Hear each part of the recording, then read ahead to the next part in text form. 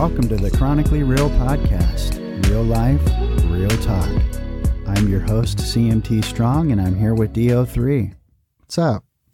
Nothing much, just trying to keep my hands warm in this cold weather. Tell me about it. I was on Zoom the other day, a Zoom meeting. I was distracted. Who pays attention 100% of the time anyway on a Zoom meeting? Yeah, you're lucky if I'm paying attention 10% of the time. So I got to fiddling around on the internet, was on WikiHow, and there's a box on the top, how to, and then you type something in. I was in a mood, so I typed in how to fart. How does that even happen?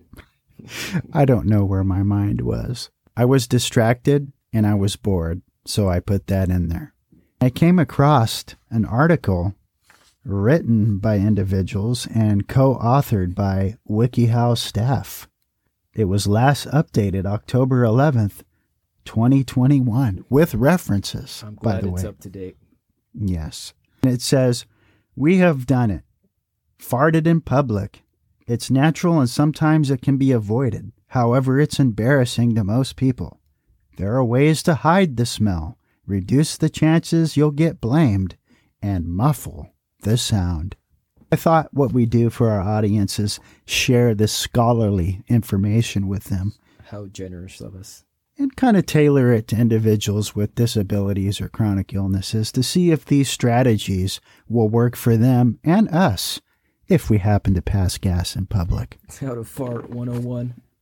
Here's the first suggestion. It says, get on the move. This is known as crop dusting. If you farted in public and you really couldn't help it, leave. I don't know how that's possible for me. I move very slowly. I got to thinking about this. How long does it take for somebody to smell a fart? And I Googled it, and it says farts have been clocked 10 feet per second. It's going to take me a lot longer than 1 second to leave the room. I don't think this is a good suggestion with individuals with mobility challenges. And even then, if you see someone like just fast walking to the different room and be like a little suspicious, and then it starts smelling pretty bad. Yeah, there's a smell in the room and you just left. That's kind of suspicious. Yeah, it's like something terrible happens. Everyone's standing by looking at it, and then you keep walking. You're like, all right, that guy did it. Yeah, and it's easy for you to blame the guy who left, right? Oh, yeah. This is a bad suggestion. Drown out the smell. Do whatever you can to camouflage or reduce the smell if you've already farted in public. Yes, the hint of apple. I just happened to keep some body spray in my pocket. I don't know if this would work for guys. I don't carry a purse or anything. I don't know. I feel like our farts are so bad that nothing's going to do anything. I can see women getting away with this. I'm sure in their purse they have body spray or perfume or something. Yeah, but this time it's a hint of vanilla with it as well, right? This is a good suggestion for women, in my opinion. Drown out the smell. Because they have the ability to carry something to mask the smell. Men usually don't. Yeah, what? They just pull out a bottle of Febreze out of their purse? Something like that. Walk somewhere that smells bad. Oh, yeah, I happen to be next to a waste dump. Yeah, but then you're looking at the person. There's a fart kind of smell in the room, and you're standing by the trash can. That's another way to get blamed for it. And again, how long is it going to take an individual with mobility issues to walk to the trash can? With our luck, you'll probably trip on the way. Fart well in couple. It's hard to just walk away to fart if you're with a significant other on a date. You may want to hide the fact that you have to fart altogether. Why would you fart if you're on a date? Hey, man, it's just like nature. Sometimes it just calls. I got to thinking about this. If you're in a relationship, when is it okay to fart in front of your significant other? This is what the experts say. There's experts. Google, I guess. There was a variety of different suggestions, but this was the best one. It said 2 to 6 months before you can fart in front of each other. Dude, I'm doing it immediately. The first date, you just break wind right I'm gonna there. look them dead in their eye and be like, I'm sorry I have to do this to you. And just let it rip. Yeah, it's going to sound like a machine gun, but Here's one: blame someone else. You won't be able to prove that someone else farted, but there's always ways that you can raise suspicion that it was another person, not you. Timing has to go into play with this one, right? Yeah. If farts have been clocked at 10 feet per second, you would have to delay your response, right? And you had to aim. Yes, aiming would be very important, I think. No scope. This one's too complicated, and a lot of thought has to go into blaming someone else if you consider the science of how a fart moves through a room. Here's the best suggestion that I found. Own up. You might actually gain points if you just confess and admit that you're the one who stunk up the room. Psychologically, we always appreciate, or we may appreciate, an individual that's honest. Raise your hand and say it was me. That reminds me of that movie Liar, Liar with Jim Carrey when they were in the elevator. Yeah. And he turns around and he's clutching his briefcase and he says, "It was me." Oh, yeah, that was great. Well, that ends my journey across the internet while I was distracted attending a Zoom meeting. The places the mind will go. Okay, let's transition into what I want to talk about today. All or nothing thinking. What is all or nothing thinking? It's a cognitive distortion. Now, cognitive has to do with your intellect, your thinking. And a distortion is a pulled or twisted out of shape, contorted, giving a misleading or false account or impression. Your thinking is getting twisted. It refers to thinking in extremes. You think either you're a success or a failure. Your performance was totally good or totally bad. If you're not perfect, then you're a failure. It doesn't keep account of gray areas. It's responsible for many negative evaluations of not only yourself, but other people. You're thinking in extremes. There is not like, I did good in this, but I didn't do okay in this. You just think, oh, I'm a terrible person at everything that I do. Yeah, they totally disqualify anything positive. It's either 100% good or it's either 100% bad. There's nothing in the middle. If they take 5 extra seconds to finish a mile than they usually do, they're thinking, oh, I'm starting to slip up. I must suck. Yeah. Here's some examples of all or nothing thinking. I never do anything right. I always screw things up. No one will ever talk to me again if you make a mistake. You see the wording they use? I never do anything right. Is that really true when someone tells themselves that? They never do anything right? I was like, so you're not perfect then, right? Well, how dare you not be perfect? How dare you be a human being that does make mistakes? I always screw things up? Really? You always screw things up. There's times where I forget to put the cup where the coffee is pouring out, so that's kind of a big mess up. And I wonder about 2 minutes later why there's no coffee when there's no cup there.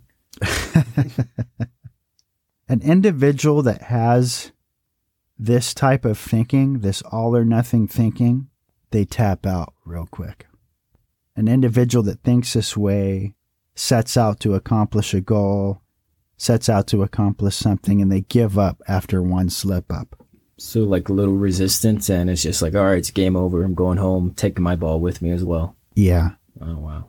I notice this behavior as a personal trainer quite a bit. The client would set out to follow an exercise program. And coupled with that was a nutrition plan. They're eating well. They're following the nutrition plan. They go out with their friends on the weekend and they have a few drinks, eat badly, and stuff themselves with dessert. Then they come back in Monday, see me, and they're falling apart. They feel that one slip up is game over. They're never going to be successful because of that one slip up. That's all or nothing thinking. That's a distortion in our thinking. It's twisted thinking. Yeah, you can't be perfect. I mean, doesn't it take like 30 days or something to develop a habit somewhat? The experts say it usually takes 21 days. And then there's roughly I don't know, like a 8 to 10 week cycle in your brain. For it to be established as a habit, right? Yeah. Oh, okay. There's neurocycles, they call it. So about after 5 days, considering that they messed up on the weekend, they give up. Yes. An individual who thinks this way also is not sure of an outcome. They don't even see the point in trying. The thing is with setting out to accomplish anything, whether it's in your business, it's losing weight, starting an exercise program. How can you be totally sure of what the outcome of that's going to be?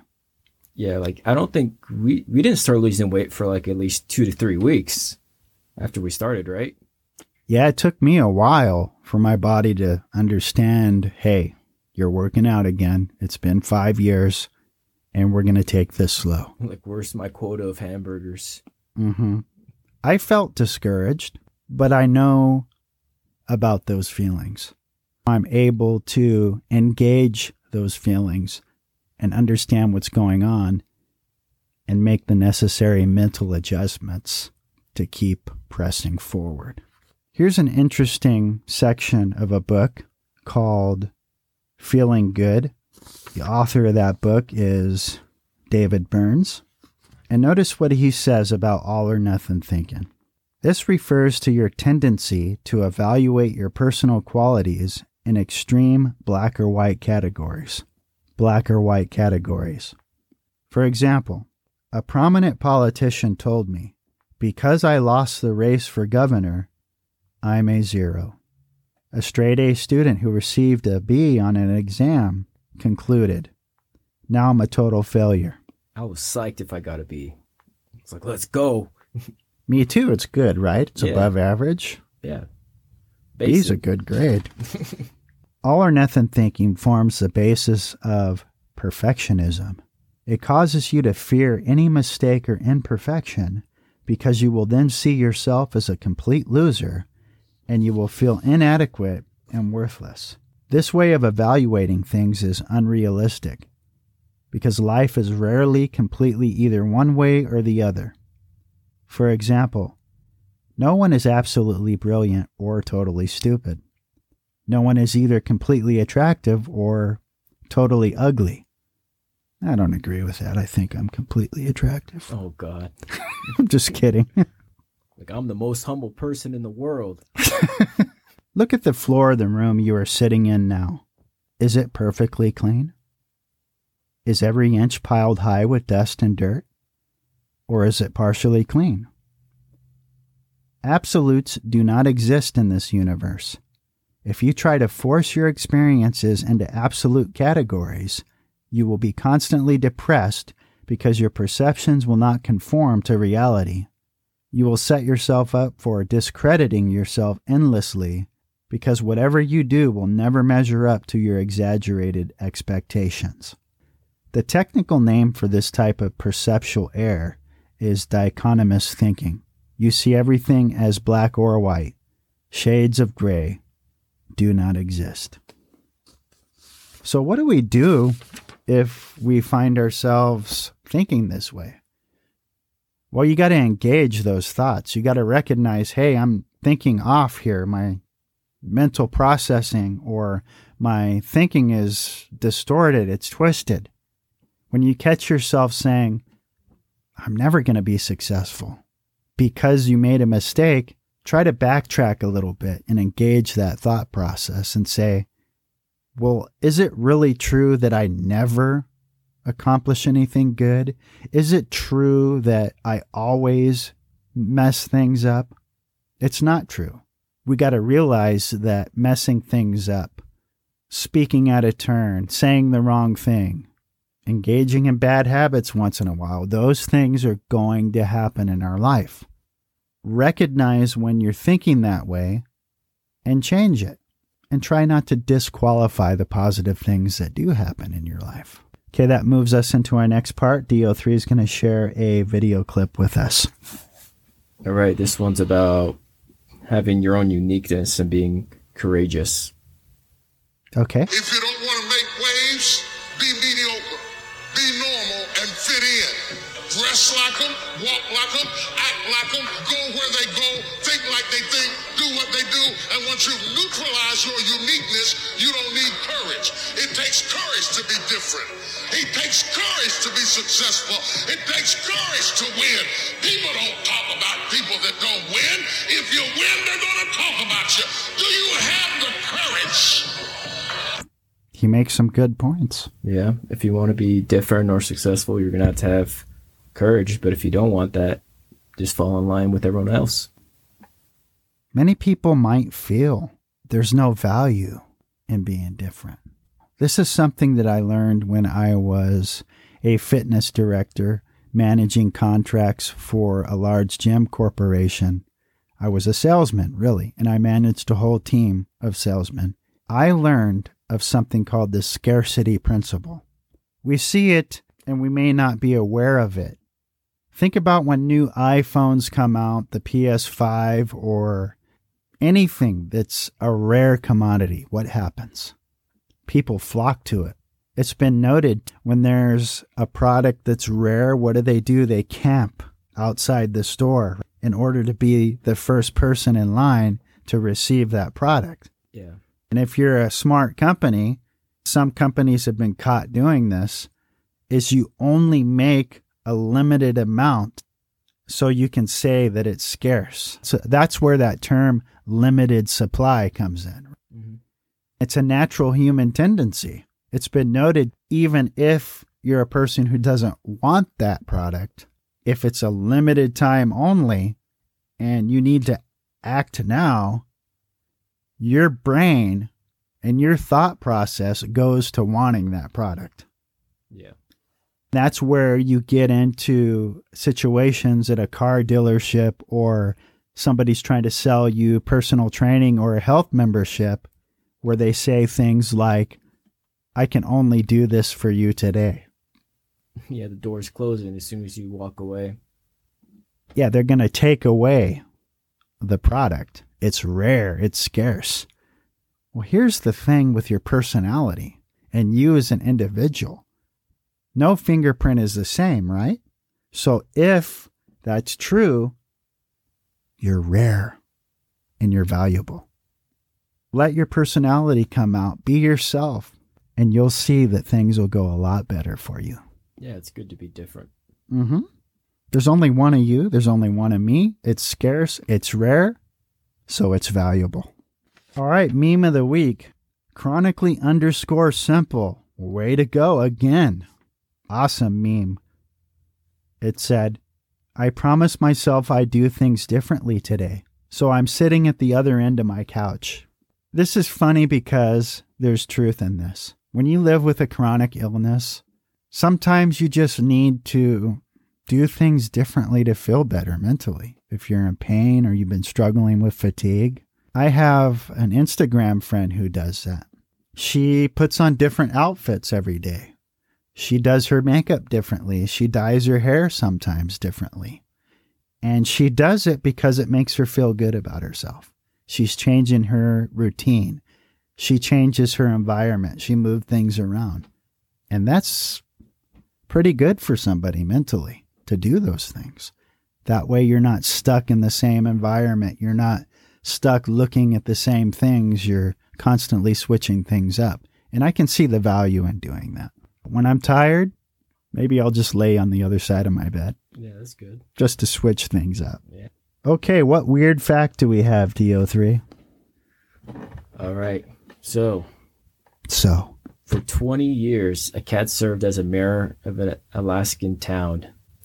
What? Yep, for 20 years. So, in 1997, an orange cat named Stubbs became an honorary mayor of the Alaskan town of, I can't pronounce it, so I'm about to butcher it, Takanikna.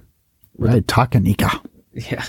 With a population of 772 in 2000, it would have not have taken too many votes to earn the position, and the small town did not actually have a real human mayor anyways.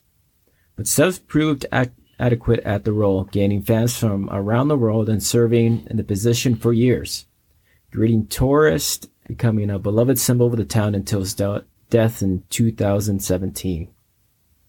So Katz served for 20 years as a mayor of a small town. In Alaska. Place didn't burn down, so it must have been efficient. Is that even legal, I wonder? I mean, they did it. I don't know if they care, right? What was his speech like? I don't know. Maybe just a bunch of meows or something. Yeah, it was like...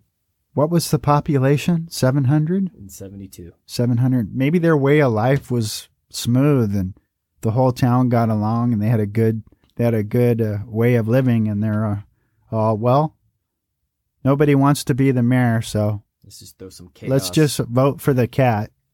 And there you go. Interesting. All right. Thanks for sharing that with us. Follow us at CMT Strong on Instagram. Email us if you have an inspiring story or you want to come and talk with us and be a guest. Our email address is thechronicallyrealpodcast@gmail.com. Thanks for listening to us this week, and we'll catch you next time.